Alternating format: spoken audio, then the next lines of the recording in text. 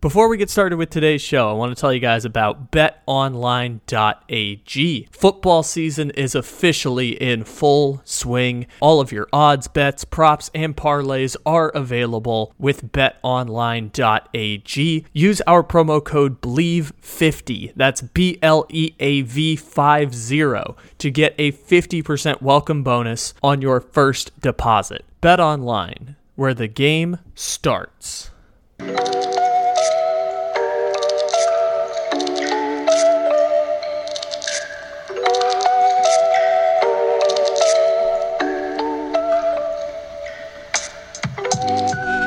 Good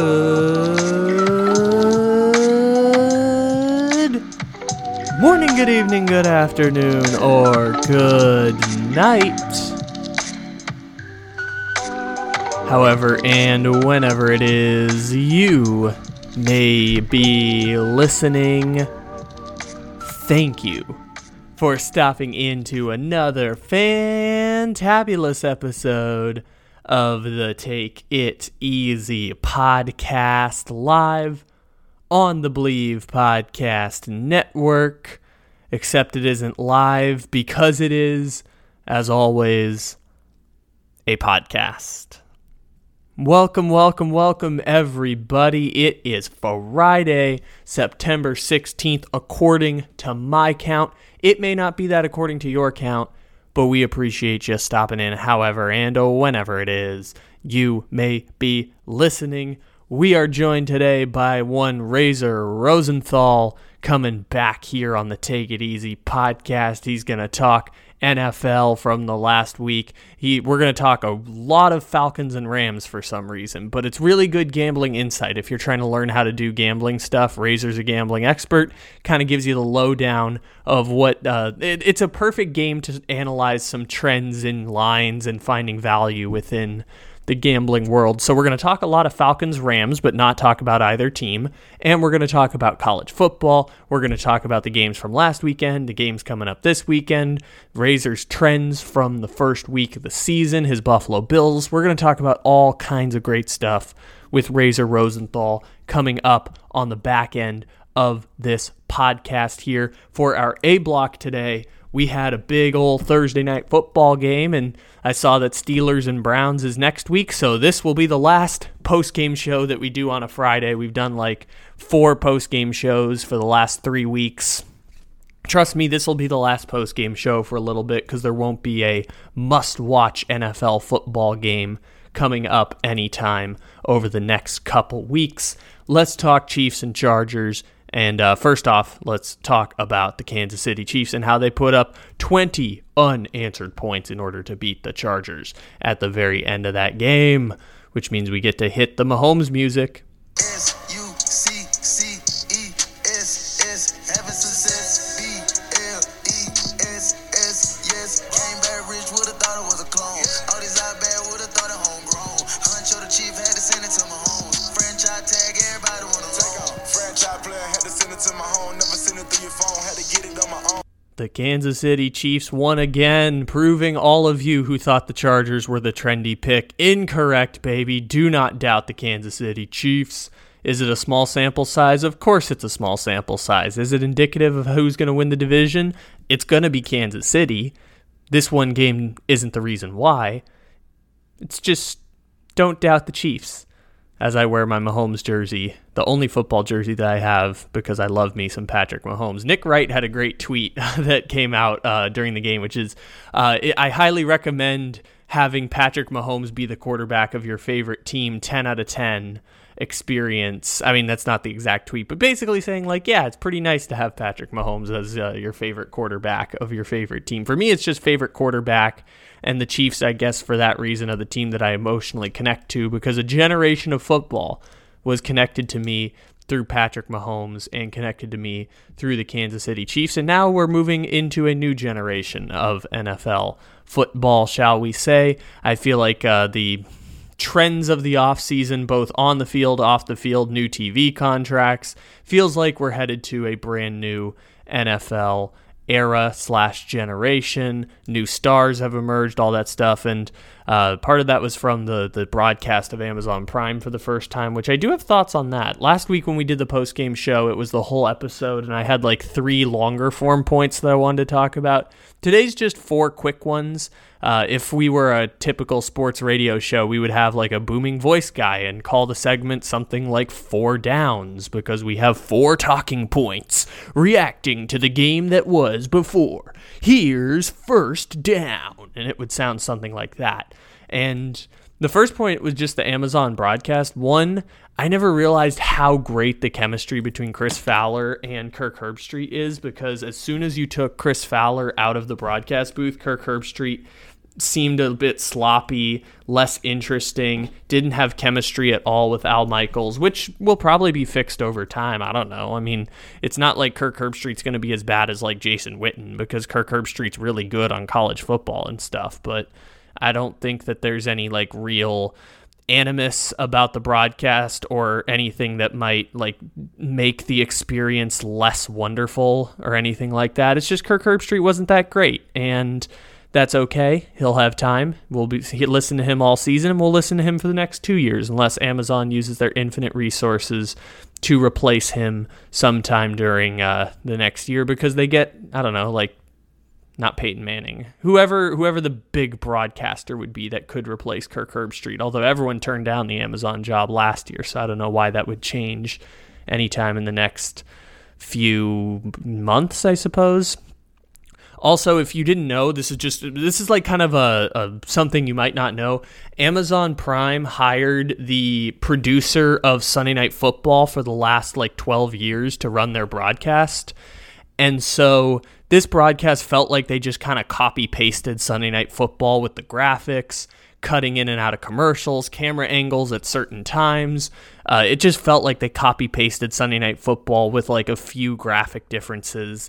They basically, I mean, Al Michaels didn't help either in making it think that it was a copy-paste of Sunday Night Football. It just felt like they copy-pasted Sunday Night Football, and they kind of did. They got the lead broadcaster from Sunday Night Football for my entire lifetime. They got the guy who produced Sunday Night Football for the last 12 years. Just felt like they copy and pasted NBC's broadcast over to Amazon, and they paid a lot of money to do it, which is totally fine. It's not reinventing the wheel.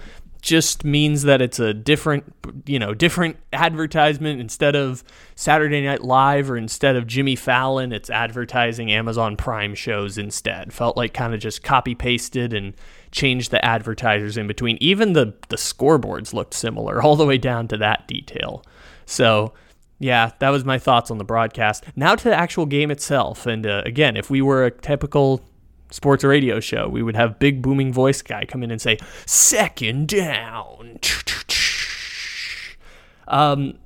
Y'all probably heard me talk shit about the Chargers defense the last couple days, both with Morgan from Australia and the pregame show that we did on Thursday. Yeah, kind of like talking shit about the Chargers defense, because the Chargers defense last year was kind of average, and through 2 games, I have no evidence that suggests that the Chargers defense is anything but very good at this point. Like, the Chargers were really great against the Raiders. Derek Carr had a terrible game. And the Chargers were, according to the Amazon broadcast, the first team in the Mahomes era to force Kansas City to punt 4 times and a half at Arrowhead Stadium. Like, this was a great defensive performance from the Chargers. Up there with, I mean, obviously it's just one stat. Up there with the best defensive performances against the Chiefs that you're going to find over the last 4 to 5 years of the Chiefs dynasty, dominating the AFC West and dominating football as a whole. And obviously the Chiefs offense kicked ass in the second half, and then you got the pick six and all that stuff.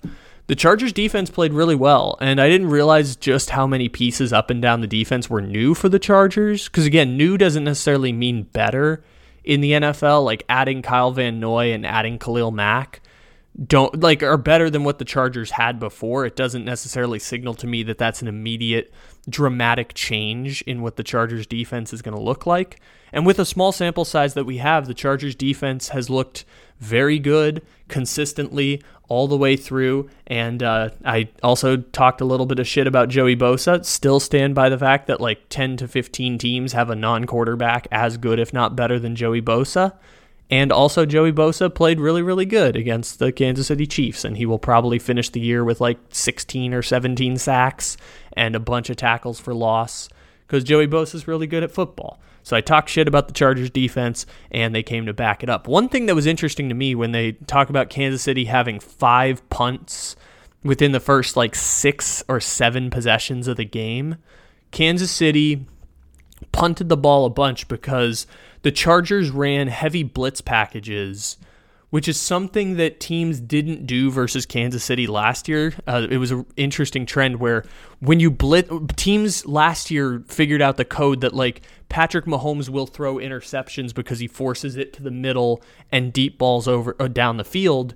Just put 2 high safeties back there and force him to adjust. And they came into this year, and against Arizona, it was a track meet. Mahomes completed 15 straight passes, 14 of which didn't travel beyond 15 yards. That was the game plan Kansas City implemented, worked it incredibly well. And the Chargers went the flip side, which was, we're going to blitz Mahomes. The problem is we're going to have guys one-on-one. And when you're guarding Tyreek Hill and Travis Kelce, one-on-one is a terrible, terrible, terrible idea, because if Patrick Mahomes gets no more than 4 seconds, it's impossible to, it's not impossible. It's very, very difficult to guard Tyreek Hill and Travis Kelce for longer than 4 seconds in one-on-one coverage, both with their skill sets and the current rules about defense in the NFL. And so the Chargers ran blitz-heavy packages, and if you don't get to Mahomes, it's that 1v1 situation, which, by the way, the Chiefs hit one of them in the game. The Chiefs had the second touchdown to Justin Watson, one-on-one with J.C. Jackson. He head-faked J.C. Jackson. Jackson cut to the sideline. Watson cut back to the middle of the field. Mahomes threw a super-duper accurate 40-yard pass, and Kansas City got a deep touchdown on 3rd and 6. And that was a Chargers 5-man blitz. It didn't work. Mahomes stepped up in the pocket, and they had a wide-open touchdown. So, that's even the risk, is, even with Justin Watson, blitzing that doesn't get to Mahomes in 2.5 seconds is touchdown for the Kansas City Chiefs. But the Chargers did force 2 of those 5 punts. The Chiefs punted on 5 of the first 6 possessions. Chargers did force 2 punts on blitz packages, which is something that wasn't run last year, and I thought that was really interesting. Sorry for talking shit about the Chargers defense. It has looked nothing but very good so far this season. 3rd down, 2. Again, classic sports radio, gas bagging, doing segments that should be sponsored. 3rd down, 2. Kansas City offense. Interesting point. Watched the Chiefs pretty close this week. I tried to watch them close against the Cardinals. The game was just a blowout by the time I got around to it, so I stuck with the red zone for a good bit. Watching the Chiefs offense start to finish today, Mecole Hardman, for the first time I've seen this season, again, I didn't watch the whole Chiefs-Cardinals game, but the first time I saw this season, they started using Mecole Hardman with some of the Tyreek Hill packages, where he's running across the field 15, 20 yards. Obviously using those out routes for 8 yards like Tyreek Hill does. Remember the Chad Henne play in the playoff game to convert the 4th down against the Browns? Running those plays with Mecole Hardman instead of Tyreek Hill. And remember when Mecole Hardman was first drafted, it was because Tyreek Hill was suspended for beating his girlfriend and punching his child and breaking his child's arm. And Tyreek Hill it was uncertain whether he would be suspended, whether the Chiefs would cut him if a video was released or some sort of court filing, and they drafted Mecole Hardman, and then Hardman became a repetitive skill set with Tyreek Hill, and then now that Hill is gone, this is Hardman's 4th season, he'll be a free agent at the end of the year.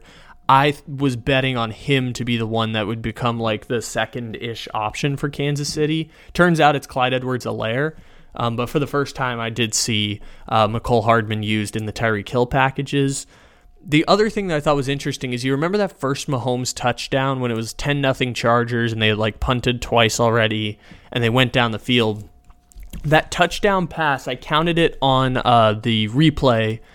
Patrick Mahomes had 7.0 seconds. So 7.0 to 7.1. It was 7.05 something. But according to my count, Patrick Mahomes had 7 seconds from snap to throw on that play.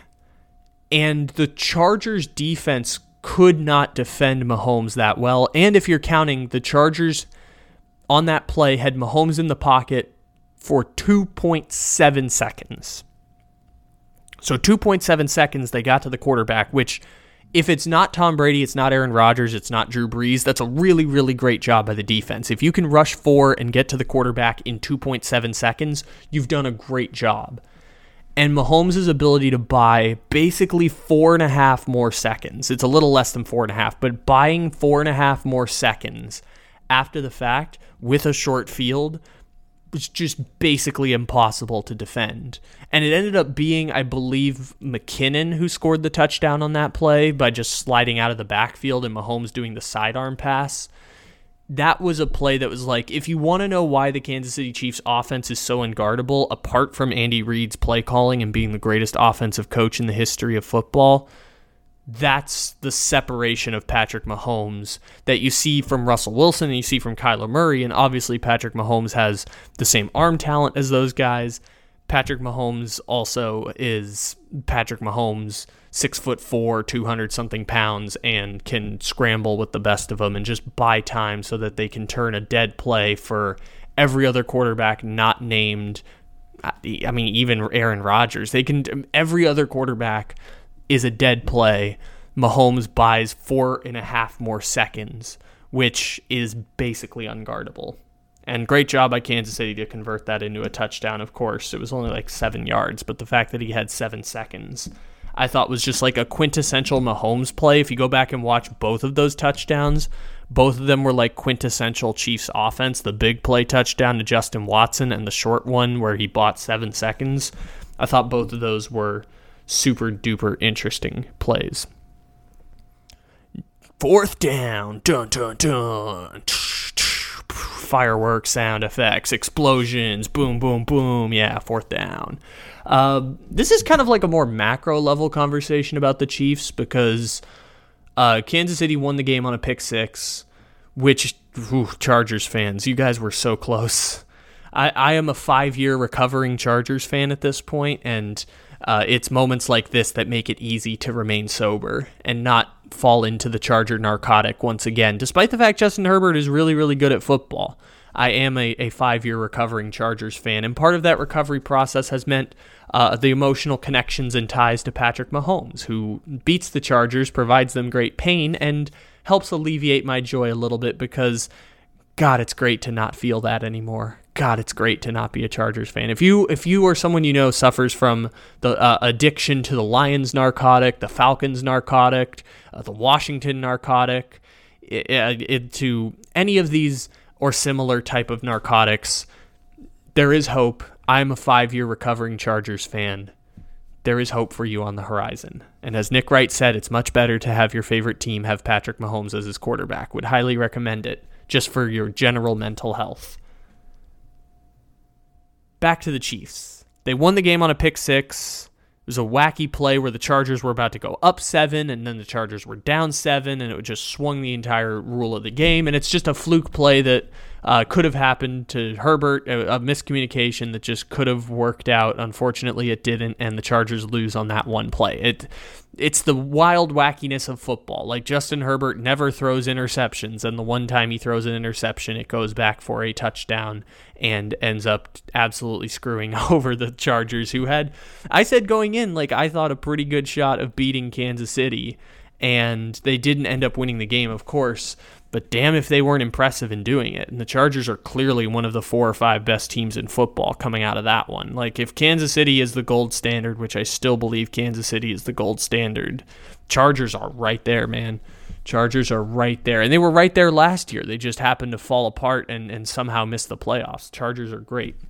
What I wanted to talk about macro level with the Chiefs was that I believe, I forgot his first name, but Watson had the interception for the Kansas City Chiefs on the pick 6. I know Justin Watson is the receiver, and the corner for the Chiefs, his name is Jalen Watson. So I knew it was another Jay Watson. Jalen Watson had a pick 6 for the Kansas City Chiefs, and they talked about during the broadcast how Jalen Watson is a 7th-round rookie who is activated to the roster because their first-round pick, Trent McDuffie, who they got in exchange for the Miami Dolphins in the Tyreek Hill trade, Trent McDuffie is out on IR because the Arizona Cardinals have a shitty turf field that ended up costing him a half of a season in his rookie year. And Jaylen Watson is a 7th-round rookie who obviously is not going to be a massive contributor to the Kansas City Chiefs. I could be wrong, but he was, on the practice squad before this,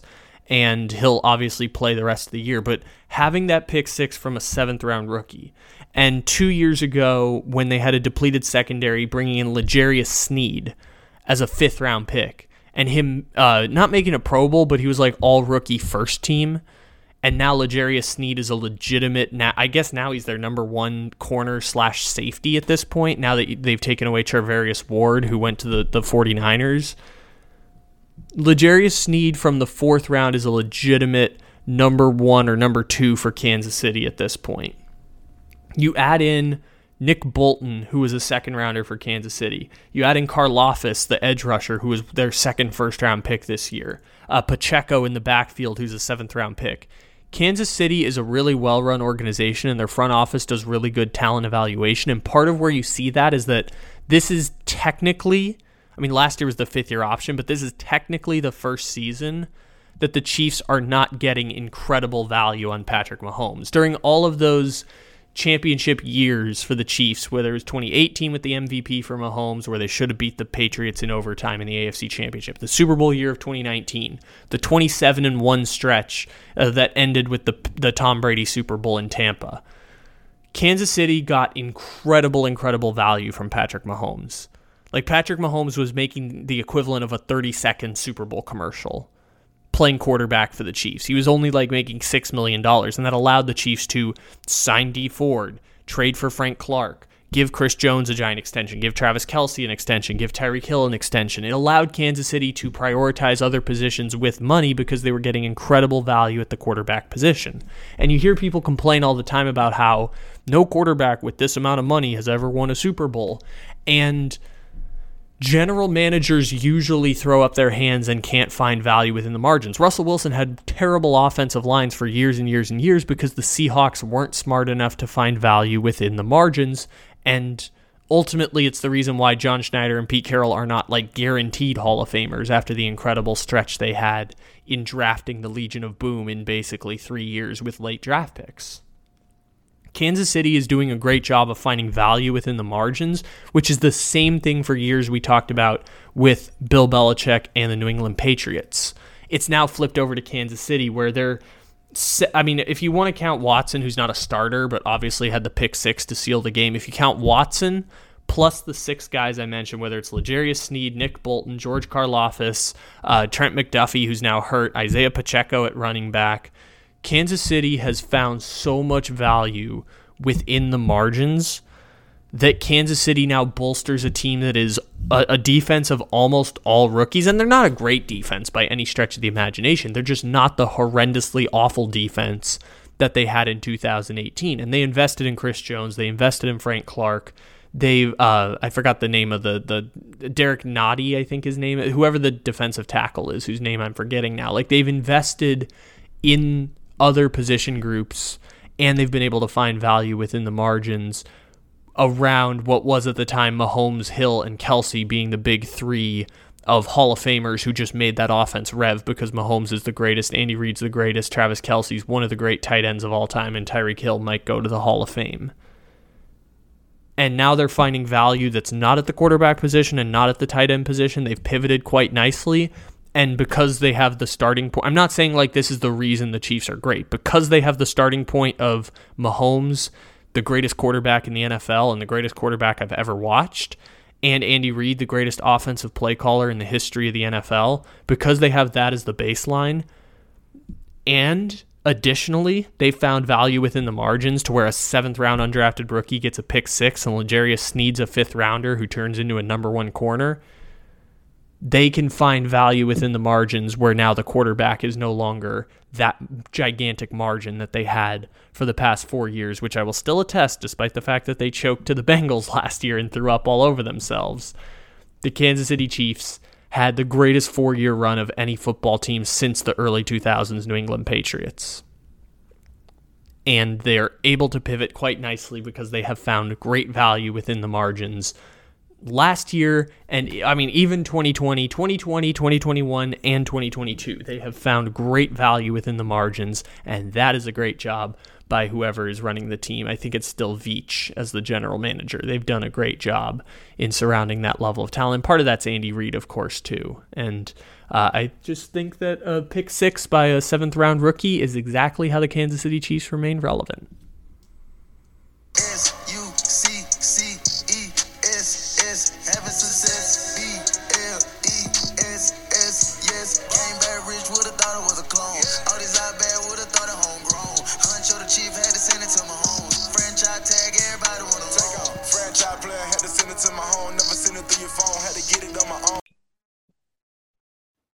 Hello?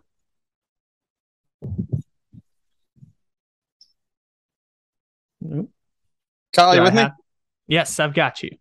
I'm here, man, and I apologize. I am on the road and not in front of my computer to do Zoom, but I hope it all works out and we have good service. Yeah, it'll be great, and we just are doing audio only to get everything in order. So, how are you doing? How are you feeling? I'm excited to hear how it was when you traveled up to New York for the U.S. Open. I had a blast. I tell you what, it's a spectacle. It was better than I expected it to be. I saw some great tennis. The crowds were incredible. Probably the largest crowd that I've seen overall at any sporting event in my life. You have to remember, it's not just one stadium, Kyle. You're talking about several courts where several hundreds of people will go to, and then several tens of thousands of people will go to the big 3 courts, which are Arthur Ashe Stadium, Louis Armstrong Stadium, and the U.S. Open Grandstand Stadium. So, I mean, there could have been upwards of 50, 60,000 people on the grounds when I was there. Really unique experience. Highly recommended, obviously, if you're a tennis fan. But even if you're a casual tennis fan, it's kind of a must thing. Wasn't it a great story at the end of the tournament, too? Because obviously the Serena Williams story was fantastic and it was followed pretty intently. But you have a 19-year-old from Spain coming in and winning the championship in his first major title. And obviously today, Roger Federer is retiring from competitive competition, which was something that we kind of knew was going to happen for years. Wasn't that kind of an awesome story to follow on the men's side of the US Open? Well, it was the passing of the torch to Carlos Alcaraz, right? Age 19, ranked number 1 in the world at way too young of an age, in my opinion, which is extremely remarkable. Alcaraz, while he wasn't a Cinderella story in this US Open, right? He was seeded number 3, probably the second shortest money line to win the U.S. Open pre-flop. So from a Cinderella story, it wasn't there. We kind of expected this to happen. When it was going to happen was the question. But yeah, I mean, to see someone that can't legally drink in the United States win a Grand Slam on the men's side, we've seen it on the ladies' side several times, but it's unbelievable. This kid is the next big thing. I think he's going to I think he'll have a chance to surpass some of these greats like Federer, Nadal, and Djokovic at some point in his career, 10, 11 years from now. A lot to unfold, a lot to see, but he is the most special player that I've seen in a very long time. He will be the person who kind of carries the torch into the next generation of tennis, coming off of, obviously, the 3 greatest players in the history of tennis all existing at the same time. And, Andy Murray was great in there too. And it's been 15, or I guess my entire memorable lifetime, that's been the same group of people. So this will kind of be like a passing, you said passing of the torch, but this will kind of be someone who carries tennis into the next generation as like a household name, perhaps. I think he's going to be a household name because non-mainstream tennis fans, they all know Roger Federer. I would think they all know Nadal and probably Djokovic, but they don't know the likes of Daniil Medvedev and Stefanos Tsitsipas and Sasha Zverev, Casper Ruud. These are foreign names to non-tennis fans, but they are the elite of the world. But Carlos Alcaraz, like your point, he will be a household name probably by the summer or fall of next year. I think he's going to kind of creep up to that household name that Roger Federer already has for the last 20 years.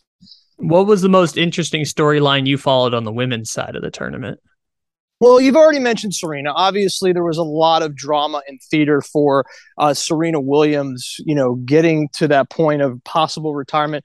She mentioned on social media yesterday that she admires what Tom Brady did, where he put out the retirement plan and then came back, 45, 50 days later. So who really knows? See, Serena can hang with these women. She's not fit right now, but if she wanted to get fit for 100 days of hardcore training, she'd be fine. She'd be top 30 in the world, and you could make an incredible living doing that. The most intriguing storyline to me were the finalists from last year, Kyle. Both women, Leylah Fernandez, Emma Raducanu, both go down in round two. So what it shows you is there's so much parity in the women's game. A great story is also Iga Swiatek. I mean, she's the best in the world. She proved it. She played very bad tennis throughout the whole tournament in New York, but yet found a way to win. So Iga Swiatek, not a household name yet, not in that world of Serena Williams, Steffi Graf, Monica Seles, Martina Navratilova, Maria Sharapova, but she is starting to climb that ladder. 2 majors this year, went on a streak that was unprecedented from May through July, but it's not there yet.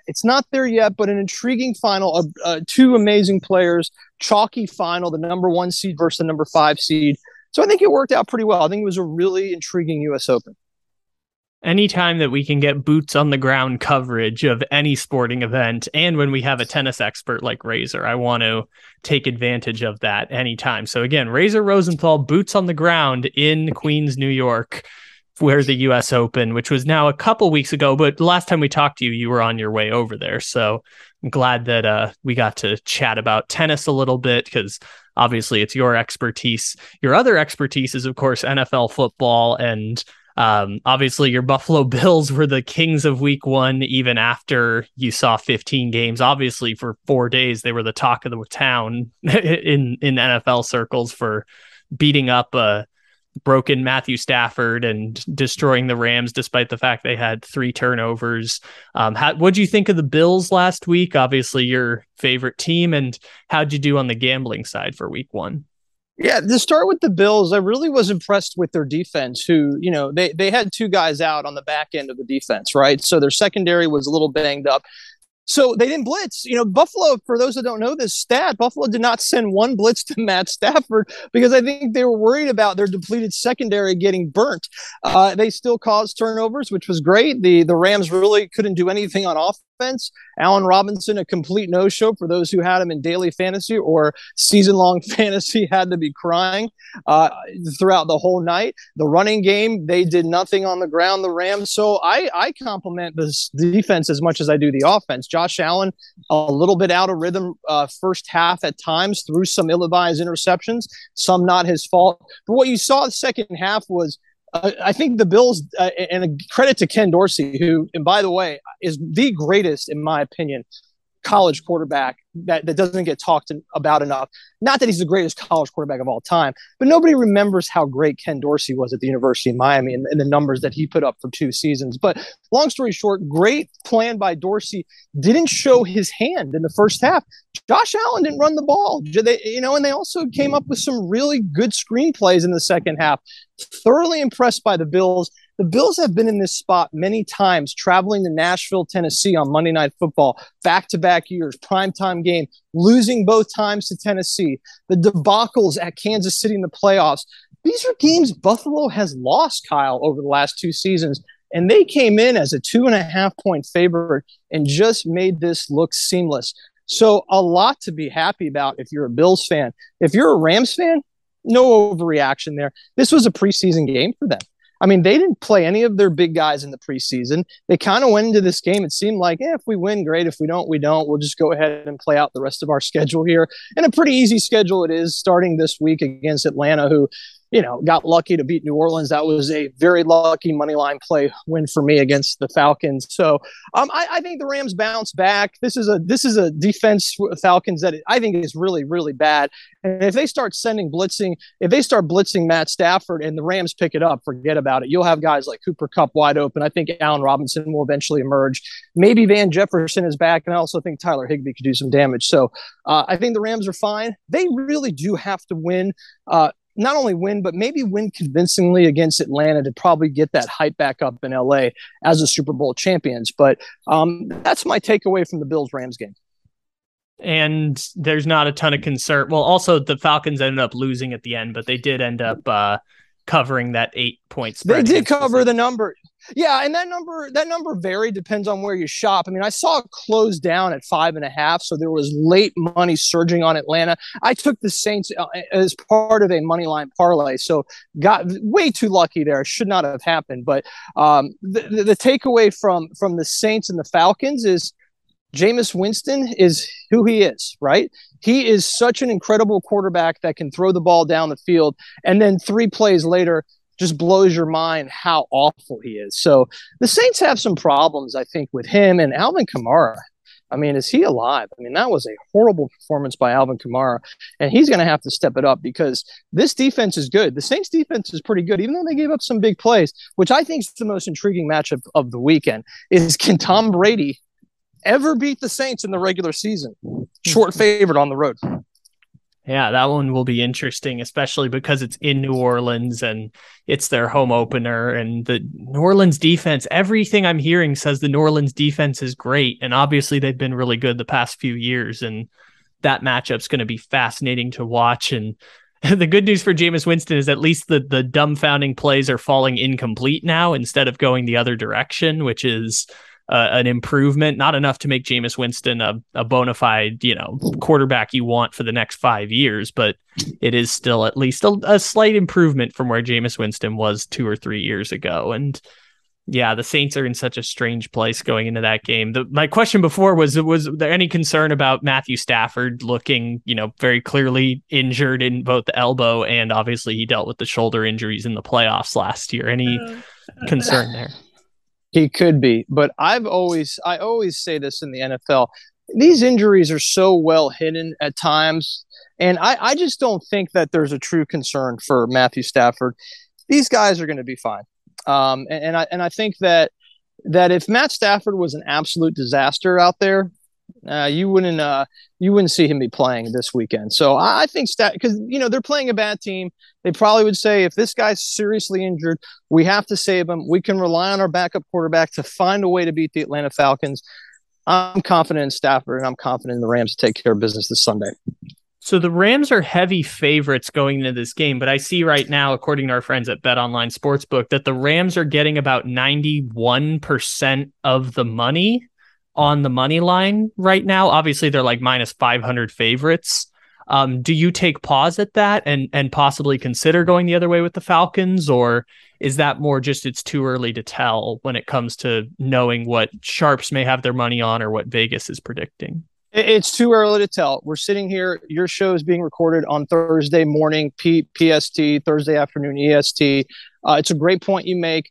It's really about the value when it comes to a money line at minus 500 is, where can you find a partner for the LA Rams? Because most bettors aren't going to lay $5 to win $1, right? You're not just going to play the Rams on their own. I think that I look at those percentages. I do get scared if this is a easy decision and it's all public money. That scares me a little bit, right? So I would wait and see approach. I don't bet, Kyle, typically until the AM hours on a Sunday. Or if I see a Saturday night play for college football that I need a dancing partner with, let's say a 10 o'clock game, BYU's minus 350 against Utah State, just throwing out a wild example. And I don't have a dancing partner for BYU. I'm not going to lean minus 350. It's too much juice. Then I may have to dive into the NFL the next day and say, okay, let's take BYU and Baltimore. Let's marry them together. Let's get that money line down at minus 150. But my advice is to always wait and see random injuries transpire. Weather, look at Chicago. I mean, if you took San Francisco on the money line on Saturday or Friday, shame on you, right? I mean, that is just it's a rookie mistake. It's nonsense. You really had to dive into San Francisco, Chicago. A no play for me. I don't take bad teams. I'm not going to take a good team with terrible weather, though, and put my money on that team. But I'm staying away from the Bears in that situation, but I'm not going to play San Francisco. So my point is wait and see approach. Let's just be patient. Let's get to Sunday. Let's see where these percentages are. And let's also see what the weather and injury reports show. Which, by the way, for people who are thinking about what to do this week, I'm here in Northern California. Lightning storms on Sunday. Lightning storms projected for the Seahawks and 49ers game. Let me just put it out there now for people who see the Niners as -10 against Seattle and a bounce back game and Seattle's regression to the mean. Lightning storms on Sunday in the Northern California area. So be prepared for a similar type of possible switcheroo for the 49ers in a weird weather game as well. So does the line, I'm kind of stuck on Atlanta and the Rams now this week. Does the line of being originally 13 points in favor of Atlanta now moving down to 10, does that move anything for you? Well, it's showing that either there are sharps or there's public money pounding on the Atlanta Falcons, right? We're seeing that line drop down. And so you have to look at the percentage of money versus the percentage of bets. If there's a huge chunk of percentage of money on a team, that's likely sharps. Sharps will move their money because they're spending more money with their tickets. Percentage of bets typically indicate Joe Public. So if it's 72%, and the line is moving down from 13 to 10, I like the Rams in that spot. But if the money shows 72% of the money is on Atlanta, that means some smart gamblers know that the Rams are not going to cover 8, 9, 10, 11, 12. It's going to be a 4 or 6 point game. That's when you have to proceed with a little bit of caution. But if you see a high percentage on the bet ledger, that means it's likely Joe Public. That means you probably want to lay the points with the Rams. So I can't see the money right now with Bet Online, but I can see that 65% of bets are currently on Atlanta right now. Yeah, and I think what transpires on a lot of websites don't give you that stat in that ledger. And I'm not going to plug any websites that do, but there are out there where you can actually see where percentage of money is, let's say at a casino, whether it's MGM, Circa. They provide you this data. I mean, they tell you, like, here's what the pros are doing, here's what the Joes are doing, and do what you want with this data because we don't care. We're going to win no matter what. So they do give you a little bit of a guide. Does that guide work all the time? No, but I do believe if you follow this guide, kind of like when you play blackjack and you don't hit on 13 when the dealer shows 6, your odds are probably better to win that hand because the dealer's going to bust. So if you follow a guide like that consistently and you see that the betting percentage is at 65, as you alluded to, or over, I think the play would be the Rams. But this 65%, Kyle, on Thursday here, late morning where you are, mid-afternoon where I am, it doesn't mean anything to me on a Thursday. So going back to last week, what were some of the interesting takeaways you had from the NFL week? The Dolphins are pretty good. The Dolphins defense is really good. Tua is okay, but he has really good weapons. Pretty scary team for the AFC East for Buffalo, but Buffalo seems to own Miami over the last 3 years since Josh Allen has been a part of the squad. I think that Washington is better than I thought, but I don't want to be a sucker and think that's the case because they played Jacksonville, right? But their defense at times was okay. The trio of wide receivers of the Big Ten between the two Buckeyes and the Nittany Lion, Samuel, Dotson, McLaurin, it's pretty solid. Their running game with Antonio Gibson may be one of the best pass-catching running backs in the league.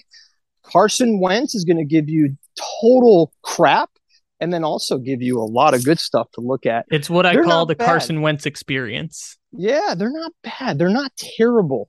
I think the Giants are bad. I just think Tennessee, like they do and like Green Bay does, seems like every year, they stink week one. Tennessee and Green Bay, they lost week one last year. So don't overreact. The problem with Tennessee is they just don't have any weapons. And Derrick Henry, his legs, you could tell there was one burst, just one on Sunday against a pretty bad defense. I think his biggest run was 17 yards. And I just don't trust this Titans team like I've done in the past, but good for them. They play in a bad division that did not record a win last week. Other takeaways, man, the Colts are good, but they just don't know how to win, whether it's Matt Ice or it's Carson Wentz. They just can't blow out teams. Houston is not good. They really don't have weapons. They got Cookie at wide receiver.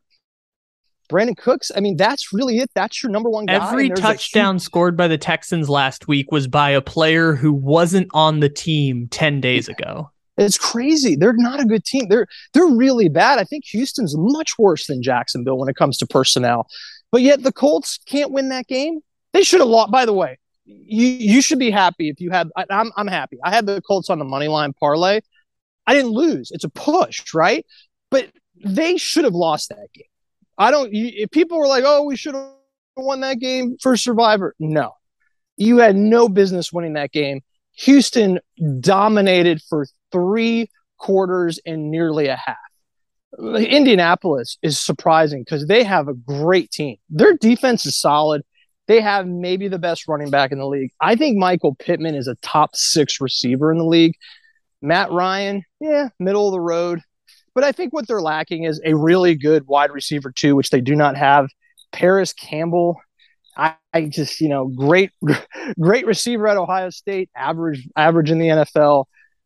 Tight end position, very murky. Mo Alley Cox, I think, probably got the most run for them last Sunday. So they have spots, but Indy to me is the superior team in the South. They were disappointing. The Bengals just were flat. Right? They were flat. They're good. Like, they're going to be fine. I think don't overreact to the Bengals losing. I think they run Dallas out of the gym on Sunday. I really do. I think the Bengals are fine. Joe Burrow could not have played worse in the first half. But what you saw Burrow do in the second half, that reminded me of the Joe Burrow from, week 4 and beyond last year where he just was on fire. Joe Burrow will be fine. The Bengals, don't overreact and think Cincinnati's back to being crappy. They're pretty good. They showed a lot of guts in that fourth quarter to come back and should have won that game. Yeah, I think with the AFC South, I'm with you on pretty much everything that you said, which is the Texans are headed towards the number 1 pick in the draft. And at least they have Derek Stingley, who looks like he's going to be the next Jalen Ramsey in terms of just the most talented corner to enter the NFL in 6 years. So good. And the Colts are the best team in that division because I think, on the other side, yes, the Titans should have beat the Giants in that game, but the Titans are not good this year, and the Titans are going to be pretty firmly out of the playoff this year. They're not. The only reason they're going to be talked about is because someone has to make it from the AFC South, and if the Colts, like you said, don't run away with this, which they should, the Titans will be the next team that could slide in there. I don't know what to do with the Colts. They're the same Colts team they've been before. And like you said, they were down 17 and then defeated the basically 17-point comeback against the terrible Texans. And I kind of with you on the status quo of just kind of watch and see what happens with the Colts this year. Like they're not great for gambling. They're not great as a fantasy option. Even Jonathan Taylor is going to get you a touchdown, but he was for 95% of people not available for you in your fantasy leagues during the season because he was the number 1 pick. And the whole Colts season is going to be so strange to watch. And going all the way back to something you said, Washington's basically even money this week against Detroit, which I thought is interesting given how both of those teams put up points and both of those teams couldn't really defend a lick during their games in week 1. And maybe that's a broader trend for both of them. I don't know what to make of this game. I just stay out of the waters, right? The waters are scary. The waters are too deep. There may be sharks in the water. If you're betting Washington, Detroit, good for you because you have a better beat on this game. Detroit's got a great offense. I mean, they showed that. Their defense is absolutely dreadful. They are at home. They've won 6 in a row against the Redskins football team and Commanders. I would say not the Commanders because they've never played the Commanders. They played the Redskins and the football team. So I think this is a really difficult game to play. I mean, if you want to play this game, maybe a short 1-unit play on the Detroit money line there. They are at home. They showed a lot in the second half. They've beaten this team 6 times in a row over the last 8 or 9 years. I just don't like this game. I could see Carson Wentz going off against a really bad defense, but I could also see Jared Goff doing the same with his group of talented guys that he has with Brown and with DeAndre Swift. So, man, that's a no play for me, Kyle. That's kind of one of those hey, let's just watch it on the red zone. Put in, insert some guys on FanDuel like Swift and McLaurin. That's about it. I have a a gambling question that I'm seeing, and I want to get your advice on it. The Patriots Steelers over under is 40.5, and 70% of the bets are coming in on the over. Should I take the under on Patriots and Steelers, despite the fact that I think it's the lowest over under of the entire weekend? It should be. Where did this line open? For the over under, let me see. Looks like it started at 43 and it's gone down to 40.5. And again, 70% of the bets are on over. Yeah, so that's a murky bet right there. The bets are indicating that everyone's taking the over and the line's dropping down. It's a weird bet for me. These teams are very capable of a game that lands on just 23 points, right? A 13-10 type of game. But New England, played a really good defense in Miami, right? Pittsburgh played a really good defense, in my opinion, in Cincinnati.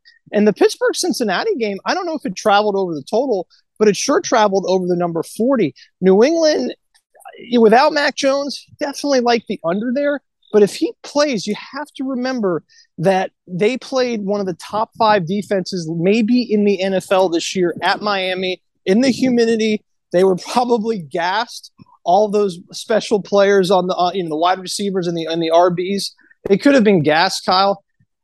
It's a weird game. Why the point spread? Why the total has dropped 3.5 points, and yet most players are on the over. Scary bet for me. No play, but I can't blame anybody for wanting to take the under based on these two offenses looking very below average last week. But again, keep in mind, New England didn't move the ball well against a good defense in the hottest conditions possible that they're going to face all season long. Proceed with caution. How about college football real quick at the end here? What did you make of the first 2 weeks of the season and the miniature blood week that we had last week? I tell you, it's really hard to figure out these teams. Even Alabama, who I thought the Alabama-Texas game was the best thing that I saw all weekend by far. That was a very exciting game that Texas just handed to them. Christmas in September for the Alabama Crimson Tide. Texas really had a chance to kind of put this game away. So Texas is looking a little better. Of course, Texas takes yet another step back with their QB1 out for several weeks. Maybe, I don't know, he could be out for the year. I don't know the status. My favorite thing that happened this week was at Sark's press conference. They were like, what's the status on Quinn Ewers' injury? And he's like, well, it's not broken. Yeah. And that's all he gave. Yeah. I mean, he's a special talent. And he's all those guys from the Texas high school. What was it? The Woodlands, that they're all just really good. The takeaway is Texas A&M stinks. Jimbo Fisher, how many big games has Fisher won at Texas A&M and at Florida State outside of the Jameis Winston National Championship?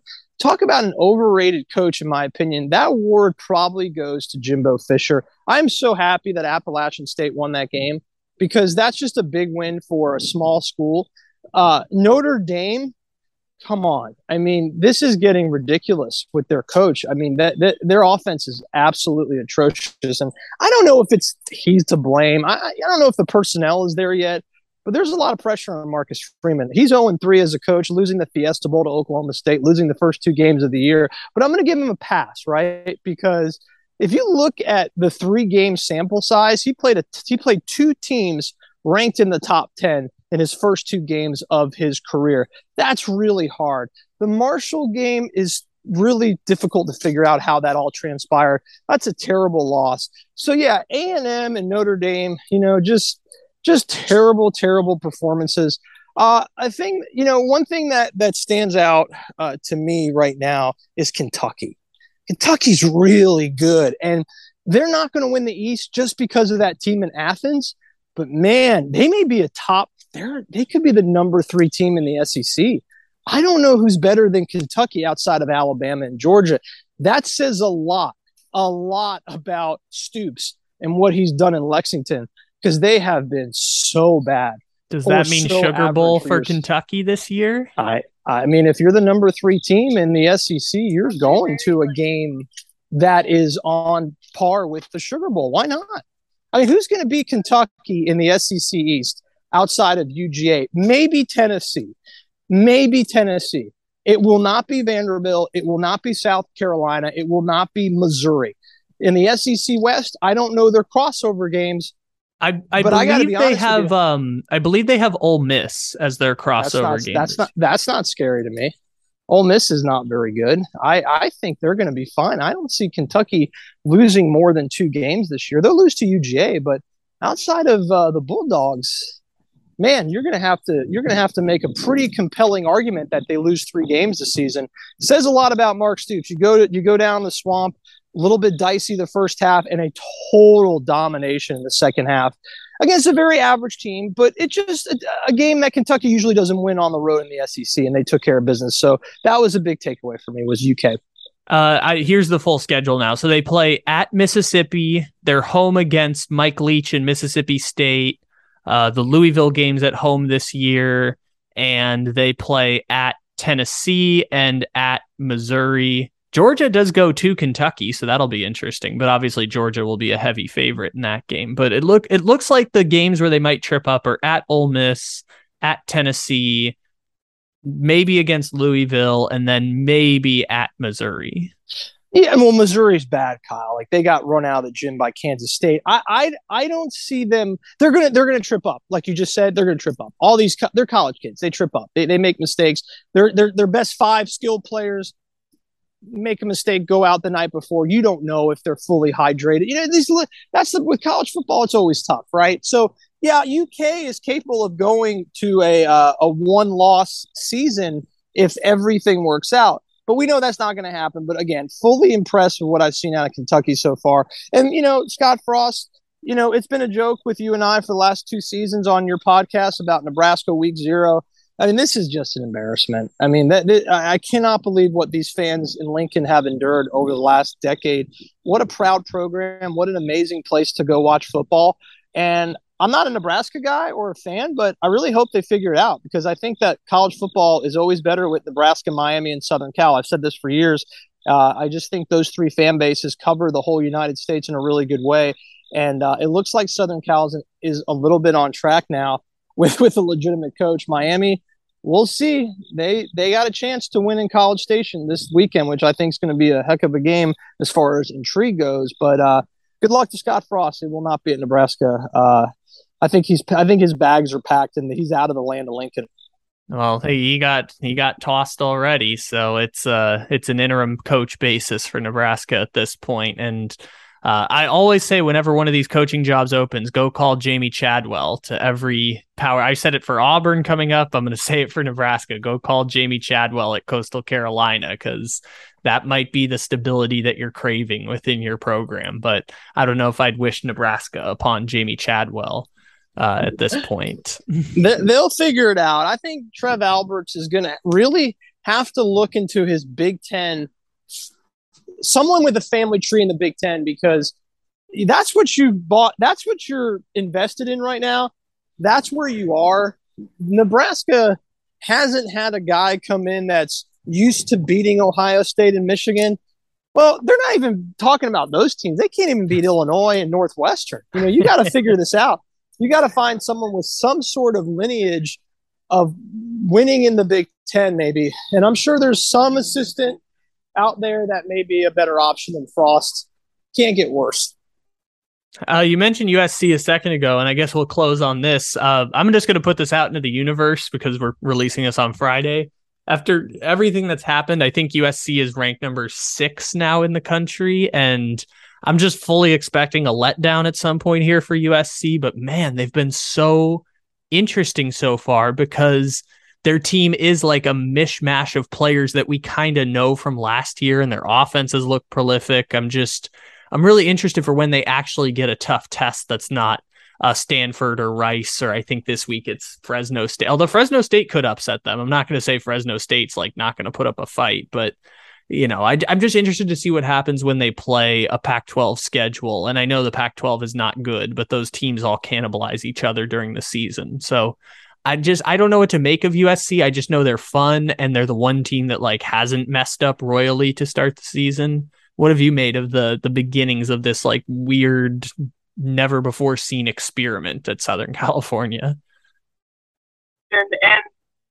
Listen, we don't have a test yet for USC. The first test to me is going to be Utah whenever they play Utah, and I think that game is in Salt Lake. So I don't think we can really measure how good USC is going to be until they play a legitimate Pac-12 team. Kyle, there really aren't many legitimate Pac-12 teams in this conference this year. I think it's Utah and really nobody else. Colorado is awful. UCLA does not look very good. Arizona stinks. Arizona State got blasted by the Pokes down in Stillwater, Oklahoma. The Pac-12 is absolutely terrible, and so let's see if they can finally take the next step, beat Utah, get to the Pac-12 championship, win that, which they have not won. I don't think Utah has won a Pac-12 championship since it's been converted to the Pac-12. I could be wrong, but I think it was just last year was the first time. Last year was the first time for Utah. Well, I'm sorry. I meant USC. I said Utah, and I meant USC. I don't remember USC going to San Francisco, Santa Clara, and winning the Pac-12 championship. Maybe I'm wrong. I feel like it's been Utah or UCLA representing that game. I know Clay Helton made a Rose Bowl, but that might have been that year that that Washington made the college football playoff. But I know they played in a Rose Bowl one year, but I don't know if they won the Pac-12 championship that year. Yeah, I think that Washington may have, and I could be off here. I feel like they played Arizona maybe, or someone, random like that in the South. Maybe it was Arizona State. Maybe it was Colorado. I don't know. I just don't remember USC winning the Pac-12 championship, and maybe they were at large to get to the Rose Bowl. But yeah, nothing impressed me so far with USC. They beat up two very, very average to bad teams. Stanford's average, Rice is bad. So, we'll see. I'd like to see them be good. I'd like to see USC back in the mix. In the 12 years since Pete Carroll has departed, USC has won one Pac-12 championship game. It was in 2017, apparently, with, I'm guessing, Sam Darnold. And it probably would have been Darnold. It would have been Clay Helton. So my bad. They did win a Pac-12 championship under Helton, and but that's not many. One in the last 13 years or so. That's pretty weak for USC. And you were correct about the game being in Salt Lake. That's on October 15th. USC does get one interesting one before then, which is next week on the 24th. They have a night game at Oregon State, which they'll probably win, but it'll at least be interesting. That will be interesting because that's been a house of horrors, even for Pete Carroll at times, going up there and playing in Beaverton, Oregon. For some reason, the Oregon State Beavers have always given Southern Cal problems, whether the teams were good or not good. So that's a little bit appealing to me to see if Oregon State can cause some trouble for Southern Cal. But I think that this is a team that should be fine until they get to Salt Lake. All righty, Razor Rosenthal, much appreciated as always. Check out Beer Life Sports and follow Razor on Twitter. There's links to all of his great work in the description of this episode. As always, thank you again for talking sports with us and getting us set for the weekend that is about to come, or I guess also talking about the weekends that were. Well, always appreciate, Kyle. Always want to be available for you, and I wish all of your listeners good luck with their wagering and their fantasy plays. Man, we have so much left. So much left. We're just getting started. It is the second week of September, and we have this thing going until January. We are so lucky to have this platform. for us to enjoy. I really appreciate your time and look forward to the next champ.